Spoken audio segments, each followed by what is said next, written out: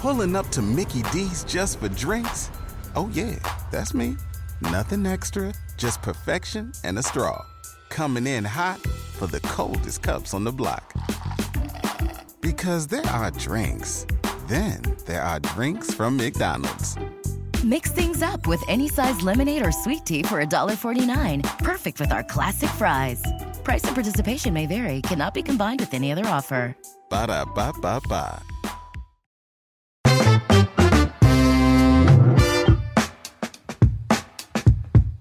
Hello everybody and welcome to another edition of All My Movies. I will say, unlike a lot of other episodes, if you have not listened to or watched last week's episode on 1978's Superman the Movie, I would recommend watching it first because this week we are continuing the saga with two versions of the same film. Richard Lester's Superman 2, which was released here in the United States in 1981, and Richard Donner's Superman 2, The Donner Cut, which was released in 2006. The story really does begin in last week's episode, including the casting of the film, the original search for a director, the hiring of Richard Donner, and the beginning of the frayed relationship between Donner and the producers of the movie. So if you haven't seen last week's episode, I do highly recommend that you do so. Also, as always, if you're watching us on the Schmodown Entertainment Network, we'd love for you to become an audio subscriber as well. You can find All My Movies on Apple, Stitcher, Spotify, everywhere you like to find audio podcasts. And if you're an audio listener and you want to see the video of the show, you can find us on the Schmodown Entertainment Network. Picking up where we left off last week, with the phenomenal success of 1978's Superman the Movie, it was an easy decision for the producers of the film,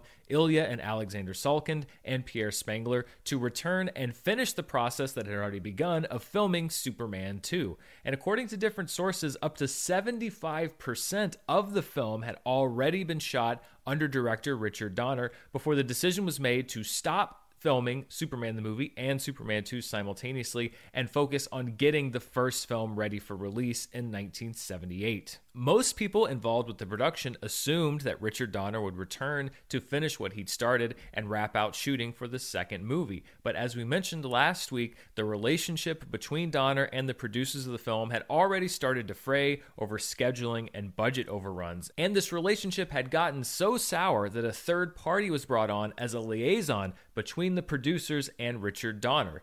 That third party was another director who was known for his work with the Beatles in the 1960s and who already had a working relationship with the Salkinds with the movies The Three Musketeers and The Four Musketeers, director Richard Lester. Dick Lester was brought in as a go-between, and my theory was they were clearly waiting for Dick to either quit or to get so obstreperous that they were going to fire him, and then Dick Lester was going to take over. Production was set to resume on Superman 2 in early 1979, but what happens next varies depending on who you talk to. Richard Donner claims that he was more than willing to return to the project, but that the relationship between himself and the producers was already too far gone for that to happen. I was prepared to go back and finish 2, but my relationship with the Salkinds had soured to the degree that it was going to be almost impossible. Donner later claimed that he was removed from the project via telegram and that he was never directly contacted by the producers. If you were to ask Ilya Salkind and Pierre Spengler, as they elaborate on in a commentary for Superman 2, it was Donner who declined to work on the film, citing an unwillingness to work with Pierre Spengler and wanting creative control that the Salkinds were unwilling to give up. Richard Donner was offered to come back and finish Superman 2. He quite flippantly declared that if I, Pierre Spengler, was on the film, he, Richard Donner, would not be. Well, as it turned out, I stayed on the film and he didn't. Regardless of what actually happened, the result is the same, which is that Richard Donner was not chosen to helm the remainder of the shoot for Superman 2, and that Richard Lester was installed as a director. This was a controversial move among the cast and crew. Many of them had gotten very close to Richard Donner from the previous shooting period, which had lasted well over a year, and rumors abounded that this was a move that had been planned by the Salkinds before production had even halted prior to the release of Superman the Movie. But Salkind claims that this was never the case. It was never in the idea of anybody that Richard Lester would do the second film. I mean, it was like, we planned to have Richard Lester direct the second film. Again, this is the kind of thing that can be very painful to hear because it makes us look like these schemers, which we were not, in the sense that he just came to liaise, and that's what he did. And again, it's a little bit of clarifications that perhaps are not that pleasant, but they're important. There was another huge change made to Superman 2, and that was the exclusion of actor Marlon Brando, who had been paid a hefty sum plus a percentage of the box office receipts to play Superman's father, Jor-El, in Superman the movie. Following the release of that film, there were financial disagreements between Brando and the producers as to how much he was paid, and if he were to appear in Superman 2, another huge amount of money would have been owed to the actor. So the producers decided to write the character of Jor-El out of Superman 2, taking his dialogue, which had already been shot. It was the first thing shot for any of the films with Richard Donner, and giving it to other characters, including random Kryptonians and Superman's mother, who was played by the returning Susanna York. And it's probably a good thing that Richard Donner was not on the project at this point, because this is a move that would not have sat well with him. In the commentary on the Donner Cut, he talks about the fact, along with Tom Mankiewicz, that he considered Jor-El to be one of the most essential roles in the entire saga, and that he believes that he could have struck a deal with Brando to return. It was Jor-El who sent his kid to Earth. And here these people, to save a buck, ruined what could have been. I probably would have brought Brando back to shoot pieces once we had finished one and we were going to go back and do two. It would have cost a couple of bucks, but it would have been worth it, because once you saw your picture, you realize there are things you could do different. What they would be now, I can't tell you. Also not returning for supplemental shooting was Gene Hackman. His material as Lex Luthor had already been shot under Richard Donner for both movies, and he declined to return for additional reshoots as the script was revised. And depending on who you talk to, this was because he had a busy schedule or because he was loyal to Richard Donner and did not like that he had been replaced by Lester. Either way, the material that was revised that needed additional material from Lex Luthor was done with a patchwork of body doubles and a vocal impersonator, which is pretty obvious in different parts of the movie if you know what to look and listen for. Hey, never heard of parachutes? Even though there was technically a finished script for Superman 1 and 2 and had been from the very beginning, it had been heavily revised by creative consultant Tom Mankiewicz on the first movie, and Lester and the producers brought back original screenwriters David and Leslie Newman to craft a new opening sequence and figure out a new ending for the movie. The ending of Superman 2 had originally been Superman turning back time, but a decision was made by Donner and Mankiewicz to take this fantastic ending and put it at the end of the first movie in order to ensure that it was as big a spectacle as audiences were expecting. So when Superman 2 came back to shoot, there was definitely a need for a new ending. Tom Mankiewicz was asked by Warner Brothers to come back and consult on these revisions, but he declined that opportunity, even in an unofficial capacity, out of loyalty to Richard Donner. Bob Daly and Terry Semel, Terry especially, came down to my office and said, would you go back to London and work with Lester and finish this up? And I said, no, I can't do that. And he said, well, could you go to London and accidentally run into Dick Lester and have dinner with him and tell him what you think he ought to do? And I said, no, I can't do that either. Production of Superman 2 resumed in September of 1979, and with much less material to shoot than had already existed, wrapped in March of 1980. In all, Richard Lester did end up shooting the majority of the footage that ended up in the theatrical cut of Superman 2, although a substantial portion of Richard Donner's footage is present as well. It's so fascinating to break down exactly what was kept and what was revised between these two cuts, and also just to sort of familiarize yourself or refamiliarize yourself with the story of Superman 2. So in order to make these comparisons, I think it's important to walk through both versions. And let's start with the versions that audiences saw in 1981 here in the United States, 1980, and other parts of the world, and that is Richard Lester's version of Superman 2. The movie starts with a recap of General Zod, Ursa, and Non being put into the Phantom Zone, but notably without Marlon Brando. You do not hear his voice, you do not see his body. They really wanted to make sure that they had no excuse to pay Brando for anything. General Zod, your only feeling was contempt for our society. Your only desire was to command. We then go into completely new material shot by Richard Lester, where Clark Kent arrives at the Daily Planet to find out that there is a hostage situation going down at the Eiffel Tower in Paris, and that Lois Lane has already been dispatched to the scene to cover what's going on. Mr. Kent, a gang of terrorists seized the Eiffel Tower. The minute the story broke, I bundled her on the first Concorde out of here. If Paris is going to go kablooey, I want my best reporter right in the middle of it. Lois sneaks into the Eiffel Tower and finds herself stuck under an elevator just as the atomic bomb that's going to wipe out Paris is activated. Luckily, Superman arrives in the nick of time, saves Lois, and throws the bomb into outer space. This actually resembles a sequence that was in the script before Tom Mankiewicz did his revisions for Superman the movie and Superman 2. It was then worked back into the script by David and Leslie Newman, essentially making sure that the material that Mankiewicz had cut out of their previous version would make it to the screen. Superman's heroics have an unintended consequence, however, as the atomic bomb he throws into space frees the villains from the Phantom Zone and allows them to make their way towards Earth. This sequence of events, although altered slightly, was intended to be a cliffhanger ending for the first film back in 1978, as Tom Mankiewicz and Richard Donner explained in this commentary for the Donner Cut. The original ending of Superman 1 was that a missile flew up into space and smashed the zone of silence, releasing them, and they started to come toward Earth. Yeah, that was my idea, I remember. It was one continuous story.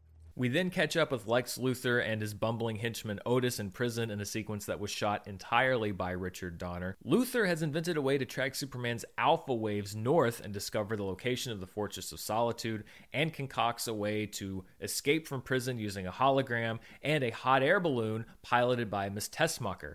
Luthor makes his escape, but Otis is sadly left behind. In another sequence shot entirely by Donner, Zod and the other Kryptonians attack an international crew of astronauts on the moon, realizing how fragile human life is and how easily they will be able to rule on Earth. We will go there too. To rule. Finally, to rule. We then cut to a part of the movie that was directed entirely by Richard Lester, but existed in the Tom Mankiewicz version of the script, at least partially.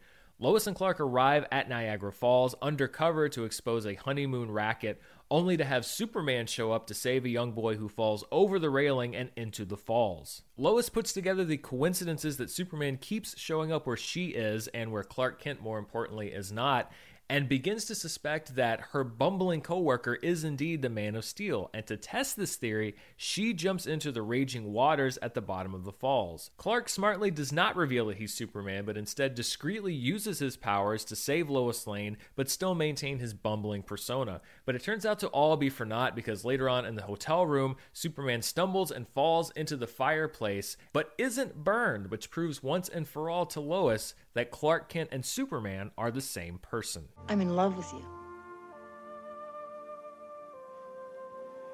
We really better talk.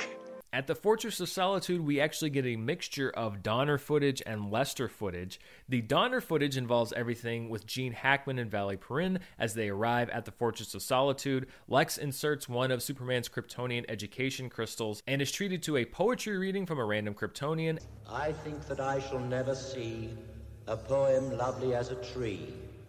A tree whose hunger... He's not here. And then the backstory of General Zod and the other criminals by Superman's mother, Susanna York. On Earth, they would have the same powers that you have.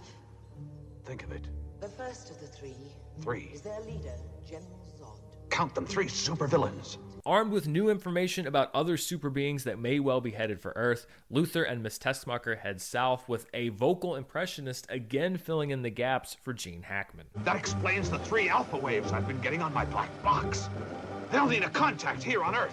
In Lester footage, the Kryptonians arrive on Earth and discover even more of their powers, and encounter a local sheriff played by actor Clifton James. This was kind of an inside joke to audiences because Clifton James had played this character a few different times in the movie Silver Streak, and most notably in 2 back-to-back James Bond films, Live and Let Die and The Man with the Golden Gun. So this is one of those things that was accessible to the audience at the time, but whose meaning has been lost to a lot of people that are watching the movie today. Ursa gets into an arm wrestling match with a man in a bar, and then the U.S. military arrives, and the trio inflicts heavy damage on both the military and the town, culminating in Zod announcing to a television crew that he is now the new ruler of Earth. Is there no one on this planet to even challenge me?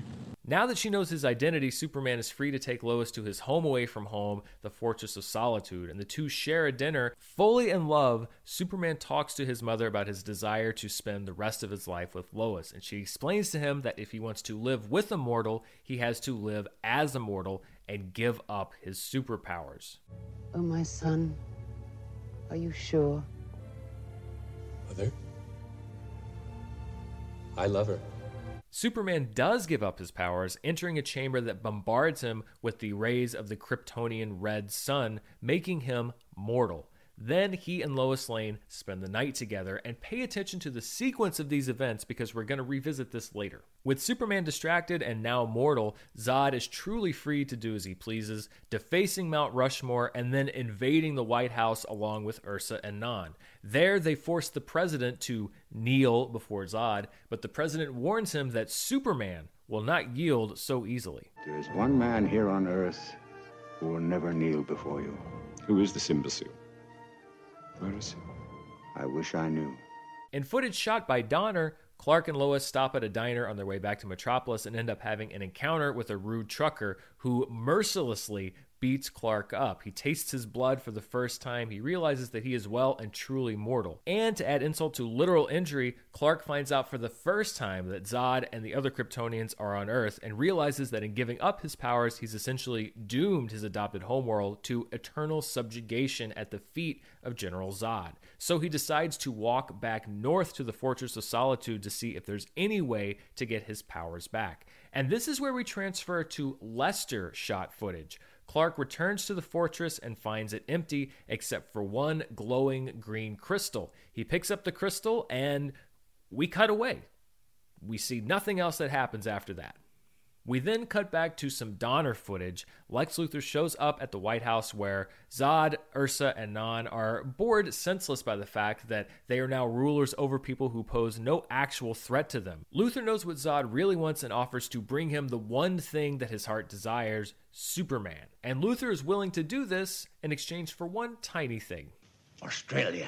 The Kryptonians and Luthor break into the Daily Planet in a sequence that is actually intercut with footage that Donner shot and other footage that Lester shot years later. And it's really easy to spot the difference because at the beginning of the scene, Jimmy Olsen's hair is very poofed up Kramer style, and when the Kryptonians arrive, it's very flat. So there really wasn't a whole lot of effort put into matching the appearance of these actors, and it's kind of curious as to why Lester chose to reshoot what seems like pretty meaningless footage, other than the fact that I think he really did want to make sure that he put his mark on this movie. Superman then shows up having been somehow repowered off screen and offers Zod the chance to take him on along with Ursa and Non. And what follows is a protracted battle scene around Metropolis where for a while a bunch of super beings punch each other and cause some damage, but don't really do any damage to each other until Zod realizes Superman's real weakness. He actually cares for these Earth people. Like pets? I suppose so. Zod and the other Kryptonians begin applying pressure to Superman by attacking the city and the citizens of Metropolis themselves, and this is where some of the most controversial Richard Lester touches come in. While the trio is using their super breath to inflict hurricane-force winds on the city, we see little punctuations of slapstick comedy. There's an ice cream cone that blows off and hits somebody in the face, a man's toupee blows off, there's a guy talking on a phone in a phone booth that gets blown over and he gets dragged up the street, a guy on roller skates is rolling backwards. It's very weird because these citizens are very, very much in mortal danger, and yet we have these touches of slapstick comedy, and this is something that Richard Lester really loved to do in his films. It was almost the polar opposite of what Richard Donner's approach was. Donner, as we mentioned last week, had a motto, verisimilitude, which meant truth, reality, making sure that everything was grounded in something real. Whereas Lester enjoyed putting these little pieces of humor throughout everything that he did, whether it necessarily made sense to put them there or not. This has been one of the big sticking points between people when they talk about the differences between Richard Lester and Richard Donner's version of the movie. Superman, and a great performance touch by Christopher Reeve, is physically sickened by the fact that he's indirectly causing pain to the citizenry of Metropolis and flies away, leaving the bystanders to think that Superman has just abandoned them and run away. Luckily for Zod, Lex Luthor knows where Superman is headed, and Zod, Ursa, Non, Luthor, and Lois Lane all take flight to the Fortress of Solitude, and this is another hybrid sequence. The first half was shot by Richard Lester, and that's pretty obvious because Lex Luthor is nowhere to be found in any of this action, and you even see them dropping off a body double, again, with a vocal impersonator to explain why you can't see him during any of this action. And it's kind of a weird sequence. Superman throws kind of a cellophane S at Non, who gets all wrapped up in it. Then there are hologram Supermen, but also it seems like all the other Kryptonians can appear and disappear at will. I always found this weird even when I was a kid. By the end of it, Superman is able to get Zod into a chokehold, but is convinced to let him go by the threat to kill Lois Lois Lane from the other Kryptonians. And this is where we stitch together the Lester footage and the Donner footage with the arrival of Gene Hackman's body double and vocal impersonator, and you can almost, again, when you know what you're looking for, see where the splice point is. Hi, guys. Sorry I'm... We have no more use for this one. Kill him. Me? Lex Luthor? Superman, anticipating Luthor's deviousness, pulls kind of a double switch here. He lets Luthor in on the information that he's trying to get the supervillains into the Red Sun chamber in order to have their power stripped away. Luthor, of course, immediately reveals this information to Zod, who then forces Superman to go into the chamber himself, making him mortal once more. But of course, it's a triple cross, meaning that the Kryptonians outside the chamber are subjected to Krypton's rays, stripping them of their powers. All three of them are then thrown, punched, or fall into the chasms of the Fortress of Solitude, seemingly to their death, although we'll find out more about this later, and Superman flies Luthor back to prison. Back in Metropolis with Lester footage, Lois Lane mourns the fact that she and Superman will never be able to truly share a life together, and this really is a great performance from Margot Kidder in this scene. Yes, I am selfish when it comes to you. I am selfish. And I'm jealous of the whole world. To spare Lois the pain, Superman gives her what I can only describe as an amnesia kiss. He kisses her and somehow through his powers is able to wipe her memory of everything that happened, including her finding out that Clark Kent and Superman are the same person. It's never really explained how this works, but keep in mind that David and Leslie Newman did have to figure out a new way to end the movie because the ending that had already been written was cannibalized for the last film. Still, even given that, I've always thought that this was a really strange way to solve this particular problem. What's happening in the world? With Lois now once again ignorant of his true identity, Superman returns to the diner where he was beat up by the trucker and gives him a taste of his own medicine in a sequence that was shot by Donner. Then, in a sequence that was shot by Lester, Superman flies a repaired dome and American flag to the White House and promises the president that he will never again disappear for the citizens of Earth. Sorry I've been away so long. I won't let you down again. Then we get the now trademark ending of Superman flying out into space, looking over the Earth and smiling, and the credits roll with an immediate promise that a new Superman adventure is 100% in the works. As the production of Superman 2 was being completed, there was apparently some real question over whose name or names would be credited as the director of the film. According to some reports, Richard Lester never believed that his name would appear on the film because he thought he was just doing additional material for the movie that Donner had already shot. But according to Donner, he was offered the chance to be credited as a co-director with Lester, but declined after seeing the film. Somebody called and said, "Would you like your name on it?" And that's when I said, "Well, let me see it." Mm-hmm. And you know what?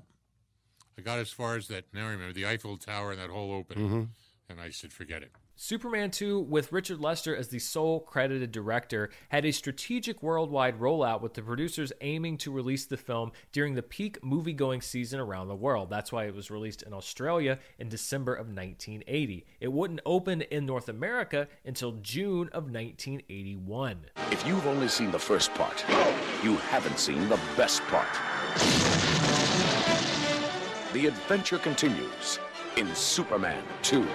While Superman 2 did not reach the same heights at the box office as the original film, it was still a massive success, grossing almost $200 million worldwide off a budget of about $50 million.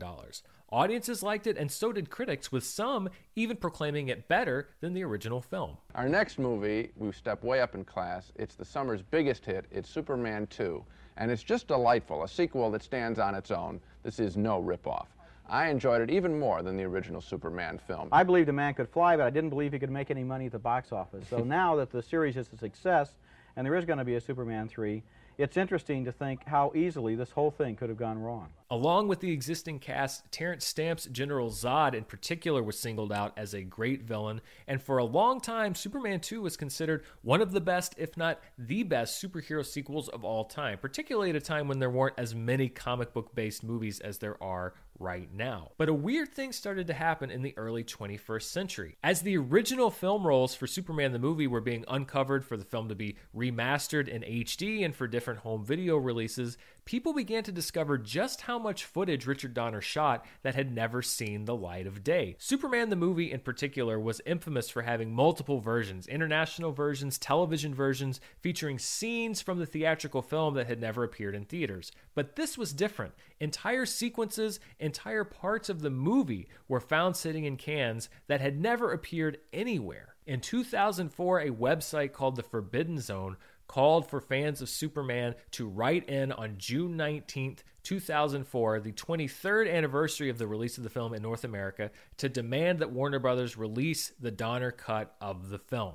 The letter writing campaign was so successful that Warner Brothers put out a statement saying that they'd heard the voice of the fans, but that certain legal complications prevented them from taking immediate action, but they would look into doing what they could. In many ways, what happened with the Donner cut eerily mimics the exact sequence of events that we're seeing now with Zack Snyder's cut of Justice League, though it should be noted that Richard Donner's departure from the project was under far different circumstances than Zack Snyder's departure from Justice League, and that Lester's cut of Superman 2 was received warmly by fans and critics, unlike the version of Justice League that ended up hitting theaters. But the end result was the same. In 2005, led by editor Michael Tao, Warner Brothers began finding and restoring the Richard Donner footage to release a Richard Donner cut of Superman 2. And what might surprise some people is that Donner was not initially involved in this process. At some points he said he had absolutely no interest in participating at all. And according to the commentary on the Donner cut of Superman, this was really because of two factors. One of them was the time and distance from the project, and the second one was a real desire on his part to not watch Lester's version of the film. I didn't remember what we shot at that point. I didn't remember the picture. And I had seen part of 2 and decided I didn't want to see the rest of it. And that was it. And then I guess we can thank the internet and Michael Thor. One thing that Richard Donner has made abundantly clear is that his cut of the movie is not fully representative of the vision that he had for the film. First and foremost, there's still a lot of footage in the movie that was shot by Richard Lester, footage that Donner says over and over during the commentary he would have shot differently. So a lot of the stuff involving Zod and the other Kryptonians, Donner's actually not a huge fan of because it's not the way that he would have shot it, but it has to be included in order for the movie to make sense. There are a lot of other compromises along the way due to the fact that he was unable to reshoot really anything because so much time had passed. And so the Richard Donner cut is really more of a polished representation, a very advanced idea of the movie he could have made if he'd had all the resources and using all of the resources available to him at that time. This differs a little bit from the approach that we're hearing with Zack Snyder's Justice League cut, where he's presenting this movie as the definitive version of the movie that he would have made. And this is a key area of difference when we're talking about comparing these two things. As mentioned in our rundown of Superman 2, there are a lot of things that are the same in the Donner cut, but there's some very key differences. So again, I think it's important to run down through the Richard Donner cut and see just what those differences are. The Donner cut also opens with a flashback to the opening scene of Superman the movie, but this one does incorporate the Brando footage from the first film. We also get a glimpse inside the Phantom Zone as the villains are imprisoned, and we see them witness both the destruction of Krypton and Kal-El's spaceship zooming past them as they float through space. The first critical difference in the Richard Donner cut is that the Paris terrorism sequence is completely omitted. Instead, we see scenes from the first film, and we see Superman flying the missile that was supposed to hit Hackensack, New Jersey, out into space and letting it go. But the big revelation here is that it's this missile that frees the 3 Kryptonians from the Phantom Zone. This directly ties the events of Superman the movie to the events of Superman 2. And it's this chain of events, with Zod yelling free and the supervillains flying toward Earth, that was first pitched as a cliffhanger ending for Superman the movie.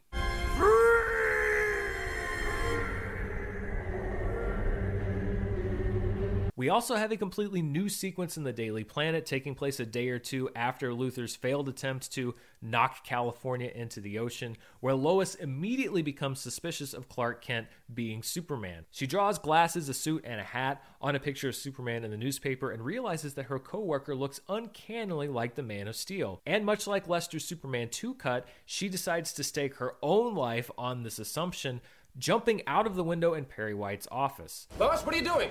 You wouldn't let me die, Superman. Clark runs down at super speed, slows Lois's fall with his breath, unfurls a canopy that allows her to bounce and jump into a fruit stand, and then gets back upstairs before she notices that he is actually the one that saved her. Clark! Lois, what have you done? This is also a bit of a compromised sequence because we have original footage that Donner shot. We also have some body double footage, a couple of CGI shots, and some ADR that assemble it in places where Donner was not able to get things like special effects shots done. The scenes of Luther and Otis in prison, Luther's escape, the attack on the astronauts on the moon, and Lois and Clark's arrival in Niagara Falls, although a bit shortened, unfurl basically as they did in Lester's version. Lex and Miss Teschmacher still break into the Fortress of Solitude, but it's Jor-El's image that they see, imparting knowledge about Earth. I think that I shall never see a poem as lovely as a tree.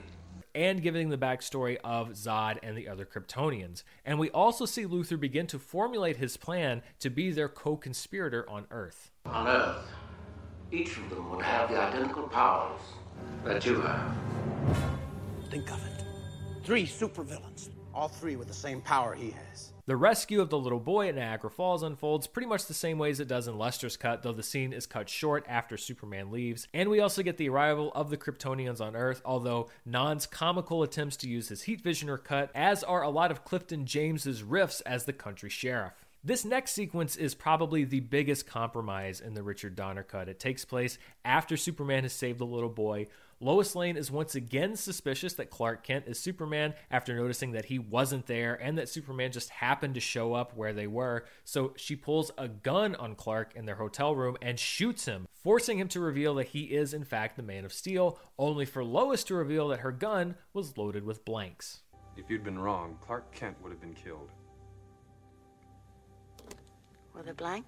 This scene is actually taken from 2 different filmed screen tests. One of them is Margot Kidder's, one of them is Christopher Reeves, and you can see that Reeves' wardrobe changes from shot to shot even during this scene. It is very distracting, and more than anything else in this cut, this is representative of the movie Donner would have made had he gotten a chance to shoot this scene. Donner and Mankiewicz chose to include it in the movie for a couple of reasons. Number one, they thought the scene was so vital to the story of Lois and Clark that it's the one that they chose to audition the actors with. Why? With thousands of children potentially falling off something lethal somewhere else in the world, why would Superman suddenly appear here, today, at Niagara Falls? The other reason is that Richard Donner really just didn't like the idea that Superman would stumble into a fire and not burn his hand. They made this one of the stupidest things I've ever seen, with his hand in a fire, getting a note. And it never paid off then. Margot's line in the opening was, "I bet my life. This time I'm betting yours." So we never shot the scene. You'll actually see this time and again, and I think it's the closest Donner gets to unveiling his full antipathy toward what Richard Lester did with Superman 2. Any chance Donner had to not use Richard Lester footage, he didn't, even if it might be to the movie's detriment. As in Lester's cut, Superman and Lois fly to the Fortress of Solitude and have dinner, although this sequence is trimmed down a bit, and Zod and the Kryptonians arrive in the small town and wage war on the military, although the scene where Ursa gets into an arm wrestling match with a local townsperson is also cut. One critical rearrangement of this sequence of events, however, is that Superman and Lois Lane sleep together before he has his powers taken away. And this is very key because it also gives a hint as to the chronology that would be established in Superman Returns, and perhaps a clue that that movie considered the Donner cut of Superman 2 to be the canonical one. In another critically different sequence, Superman still gives up his powers, but does so by talking to his father, Jor-El, played by Marlon Brando. My son, I have tried to anticipate your every question. This was one I'd hoped you would not ask. This is a much longer and harsher conversation, with Jor-El calling upon his son's higher sense of duty and calling his son selfish. Is this how you repay their gratitude? By abandoning the weak, the defenseless, the needy for the sake of your selfish pursuits. Selfish?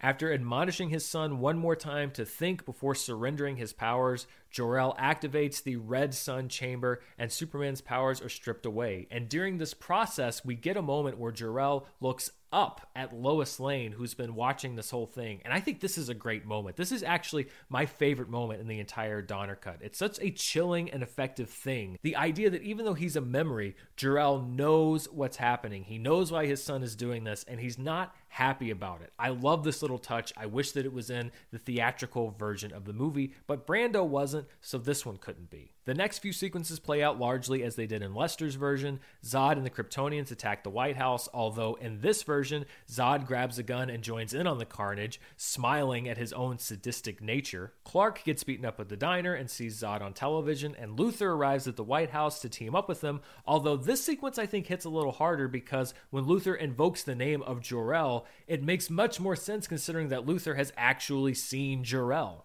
What I am bargaining with is what you do not have. The son of Jor-El. In another critical sequence that was reshot by Lester, Clark returns to the Fortress of Solitude to try to get his powers back. He sees the glowing green crystal, but we actually see what happens next. Jor-El, having anticipated that his son may someday make his mistake, says that he can give his last bit of energy and restore Superman's powers, but it comes at a terrible price. Once before, when you were small, I died while giving you a chance for life. And now, even though it will exhaust the final energy left within me. Father, no. Look at me, Kal-El. Kal-El can never again commune with his father, and his father's visage, his memory, will disappear from the earth. He's essentially condemning his father to a second death. And this is, I think, objectively better than the Richard Lester version. First of all, we never even see what happens in the Lester version, and I don't understand why they never tried to give any explanation for how Superman gave his powers back. But the idea that you, number one, know how he got his powers back, and the idea that you understand the cost of that makes this story have so much more weight. The idea that Superman's mistake causes himself to be exiled once and for all on Earth, to be truly alone on Earth, and for Krypton's last remnant to be wiped off the face of the planet is such a heavy price. I wish that they could have just figured out some way to do this in the theatrical version, because everything makes so much more sense this way. The loss of this storyline and the Marlon Brando scenes, I think, is the biggest consequence of replacing Donner and choosing to excise Brando for monetary reasons. And I think it actively makes Richard Lester's Superman 2 a worse movie. Back at the Daily Planet, we see Donner's original scene prior to Superman's arrival. There is a different line when Superman arrives to challenge Zod to a fight. General, haven't you ever heard of freedom of the press?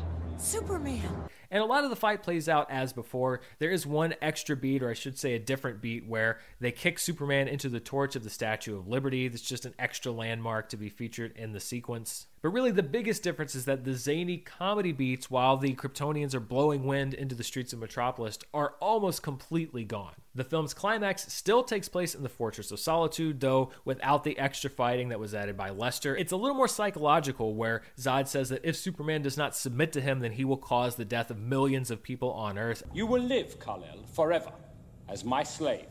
If not, then others will pay for your obstinate attitude, beginning with this lowest person. Superman tricks the villains, as he does in the Lester cut, depowers and defeats them. There is a new sequence after this, however, where Superman destroys the Fortress of Solitude with his heat vision, cutting the last tie to Krypton, and then he and Lois have a really good discussion. And again, this is a great lost acting performance between Kidder and Reeve about how they're never really going to be able to share life together. Those people need you. Do you think I don't understand that?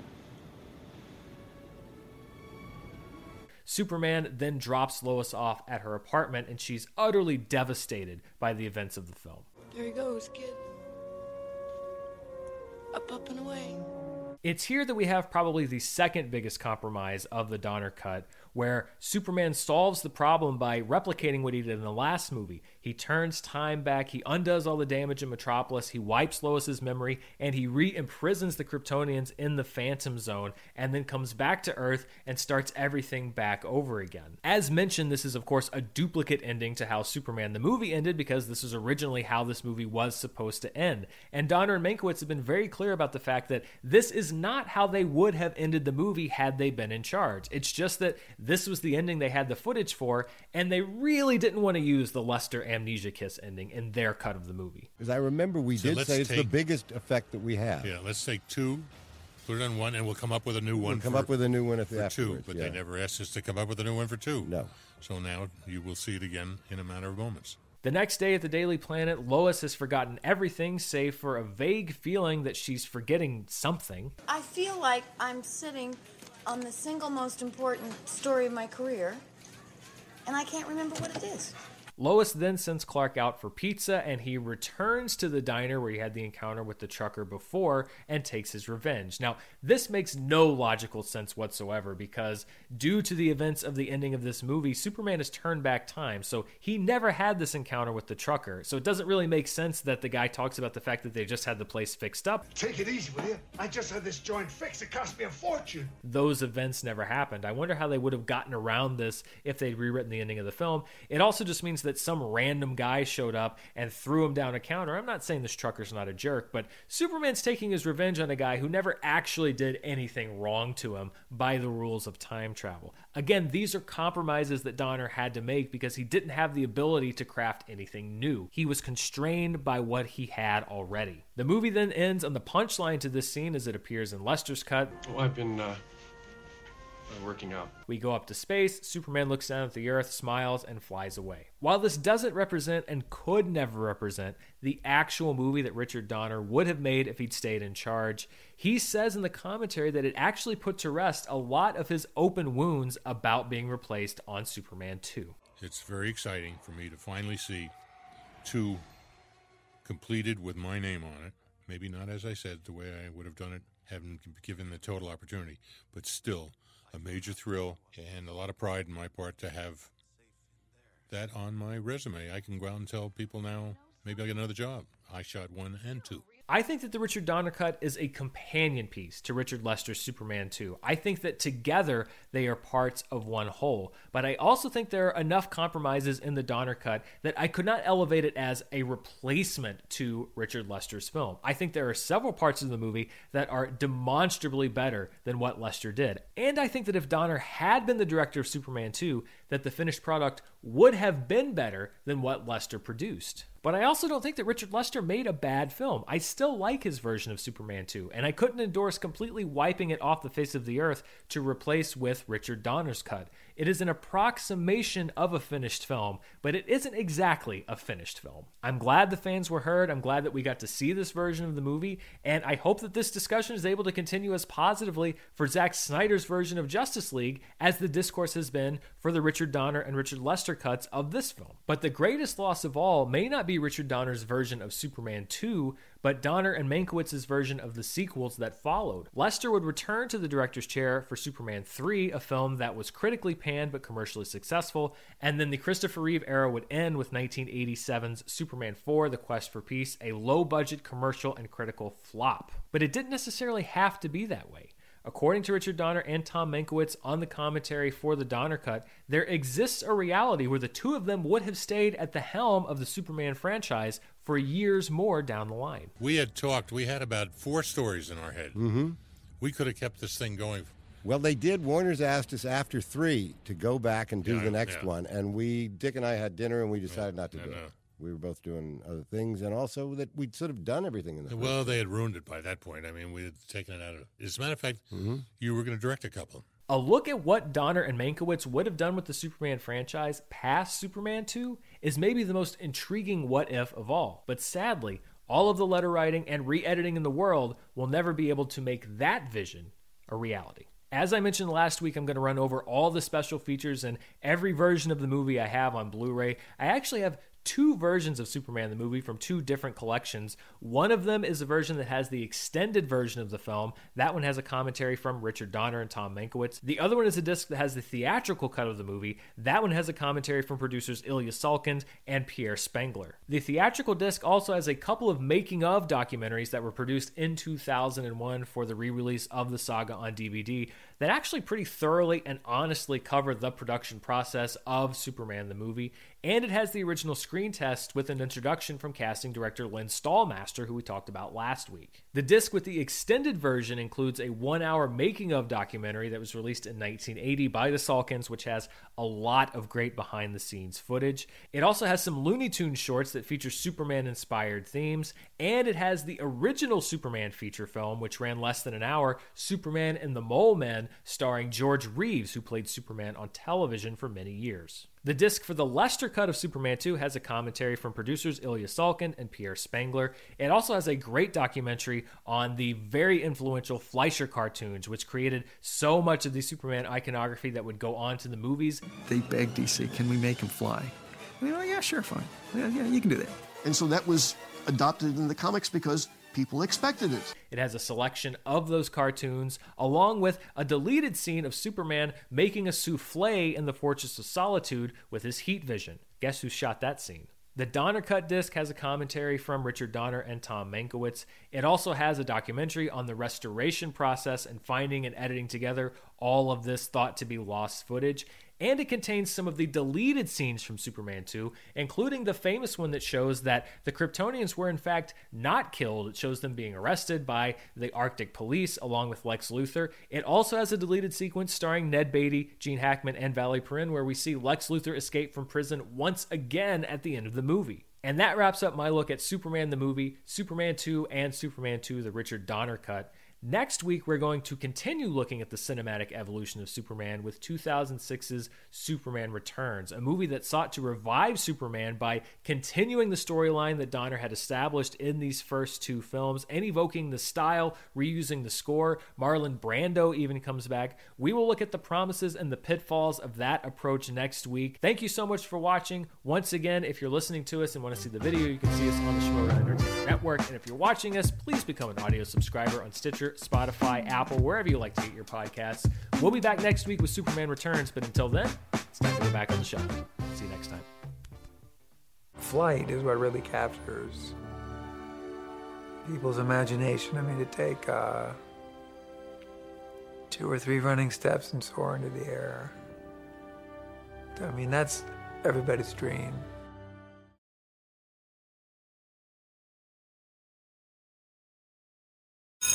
Mr. World here, teaching a little math at my old elementary school. We're doing story problems today. You know, like if Johnny gets 2 pairs of stylish glasses for $89 at Eyeglass World, then Johnny's mom equals a genius. Get 2 pairs of back-to-school glasses for $89 and get them same day fast at Eyeglass World. Visit eyeglassworld.com to schedule your exam online and for offer details.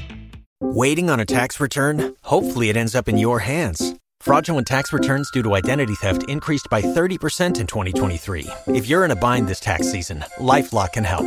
Our U.S.-based restoration specialists are experts dedicated to helping solve your identity theft issues. And all LifeLock plans are backed by the $1 Million Protection Package. So we'll reimburse you up to the limits of your plan if you lose money due to identity theft. Help protect your information this tax season with LifeLock. Save up to 25% your first year at LifeLock.com/aware.